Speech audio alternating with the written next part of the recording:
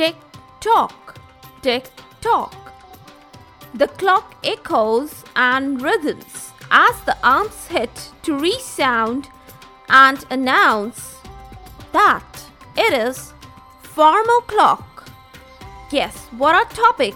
It's simply the continuation of the different types of carrier transports. Welcome all to Is Pharmacology Difficult podcast. I'm your host Dr. Radhika Vijay, MBBS MD Pharmacology, and this is the audio hub to get the best simplified basic tips, strategies, methods and lots of ideas to learn better, understand better and make your concepts crystal clear. If you really find and if there's a question hovering in your minds, is pharmacology difficult? Lend me your ears for a while and let in the magic of knowledge. First and foremost in my list is the uphill transport, commonly termed as the active transport. It has quite a few characteristics of its own and in a very special way to account for. Let me list these for you. First, active means. What do you mean by saying active? It simply means that this particular whole process is energy dependent. Second, what do you mean by saying uphill? Uphill means against the electrochemical gradient. That is, the direction is from low to high. For your novel information to add on is that the energy generation is via the membrane-bound ADPase. Now, whatever substance is transported, it really gets accumulated on one side of the membrane. I hope you're getting the whole picture. Third, this process is inhibitable. Yes, you can block it, you can stop it. Now, how to do that actually? Well, there are so many ways, and I will tell you the first one is to decrease the ADP levels. That's quite a simple thing, nothing very complicated. Second one, you have to inhibit the metabolism. Now, let's talk about the first process. I told you can decrease the ADP levels. Now, this can be achieved via the use of certain substances which really work on decreasing the levels of ATP. And these substances, they are sodium cyanide and sodium fluorides, etc. Now, what about the fourth characteristic? Now, the fourth characteristic of this uphill transport, the transport mechanism for day-to-day metabolites or day-to-day substances, it can also be used by the drugs. Then there are found what we call as non-selective transporters. Any guesses? No? Okay, let me tell you. A common one, rather I should say, a very famous one is the P-glycoprotein. Yes, and you would be delighted that it's specially designed for xenobiotics. Okay, let's stop. I just want to ask you a riddle at this particular point of time. Yes, I really want to strike when the iron is hot. Quickly let me know how many times have we said or you have heard the terms in this particular podcast episodes, the term xenobiotics. Okay, now this is a golden term, xenobiotic, and it sounds really mesmerizing. I think around 10 times we have said it, we have talked about it till now. Don't agree? Okay, then let me know it. I just want to know that how much attention or how much you are getting out of this whole talk. But please don't spam my mailbox with the answers. Please don't do that. Okay, now let's talk further. Fifth characteristic. There can be a good healthy competition for similar transport systems or mechanisms. And that occurs only when the drugs or substrates, they have a similar structural characteristics.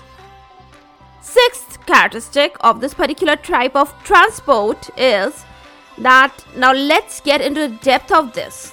There can occur saturation of this transport mechanism too. Now this mechanism, as you have understood till now, it is totally dependent and revolving and rotating around the carrier availability. If that becomes totally capacity limited, then the whole mechanism is saturated. I hope you're getting. That's the basic idea behind this particular point. Now these were all the characteristics of this particular uphill type of transport, or what we call as active transport. But there are different types of transports. Yes, I'm talking about the different types of active transports. The driving force differentiates this whole process of active transport mechanism into two types. And today we are going in details of the first one, that is the primary active transport. Let's talk about its features, and that too in points. The first one, direct coupling with ADP hydrolysis occurs. And why? Because this whole process, it's energy dependent. Second, now the carrying is occurring via the capital A, capital B and capital C transporters. And let me expand this whole ABC for you. A stands for ATP, B stands for binding and C for cassette. So that makes it ADP binding cassette transporters. Its classical example is what I told you just now. We talked about it, that is P-glycoprotein. Now, these work by the function of evacuating and maintaining the efflux of the drugs in one particular single direction. Now, ABC, capital ABC transporters, they have intracellular loops which entwine in itself, energizing ADPase activity. Now the drugs, they are sent to the extracellular fluid or to any cellular organ like endoplasmic reticulum, or they can be sent to the mitochondrion. Now what are these drugs? Well, let the mystery unwind. They may be anti-cancer, anticonvulsants or antibiotics. Okay? Now before I jump over to the secondary active transport, that is the second type of mechanism, let's encore few words about the P-glycoprotein. Yes, I'm again laying again and again stress on this particular type of transporter, and you ought to know few important things about it because it's really important. First of all, its sites. They are intestinal mucosa, kidney, bile canaliculi, brain capillary, etc. Second important point is that P-glycoprotein, it encodes multi-drug resistant 1 gene.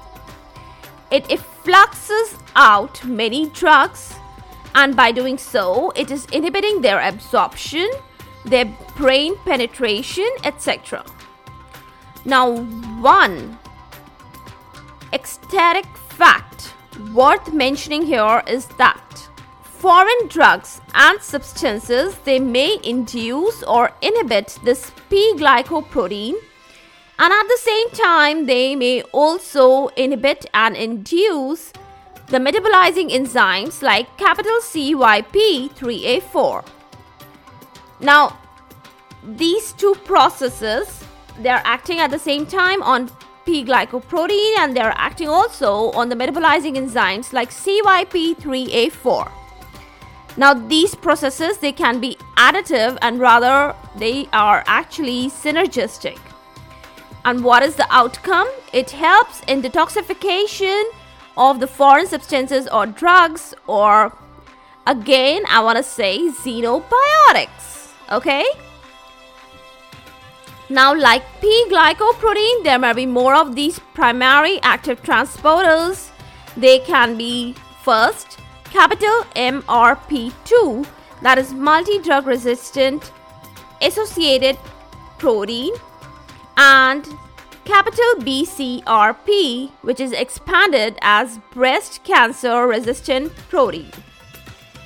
Okay, now I'm wondering whether to start off the discussion here of secondary active transport or not. And what I decided I'm going to tell you is that I'm going to spill over this carrier transport pudding leftovers in my next episode.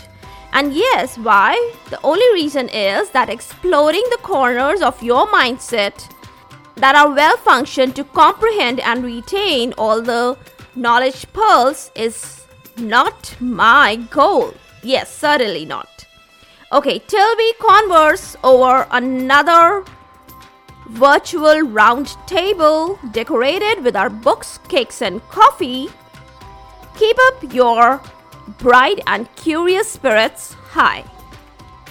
For all the updates and latest episodes of my podcast, please visit www.ispharmacologydifficult.com, where you can also sign up for a free monthly e-newsletter of mine. It actually contains a lot of updates about my medical sciences, drug information, updates, and my podcast updates also. You can follow me on different social media handles like Twitter, Insta, Facebook, and LinkedIn. They all are with the same name, is Pharmacology Difficult. If you are listening for the first time, do follow me here, whatever platform you are consuming this episode. Stay tuned. Do rate and review on iTunes, Apple Podcast. Stay safe, stay happy, stay enlightened. Thank you.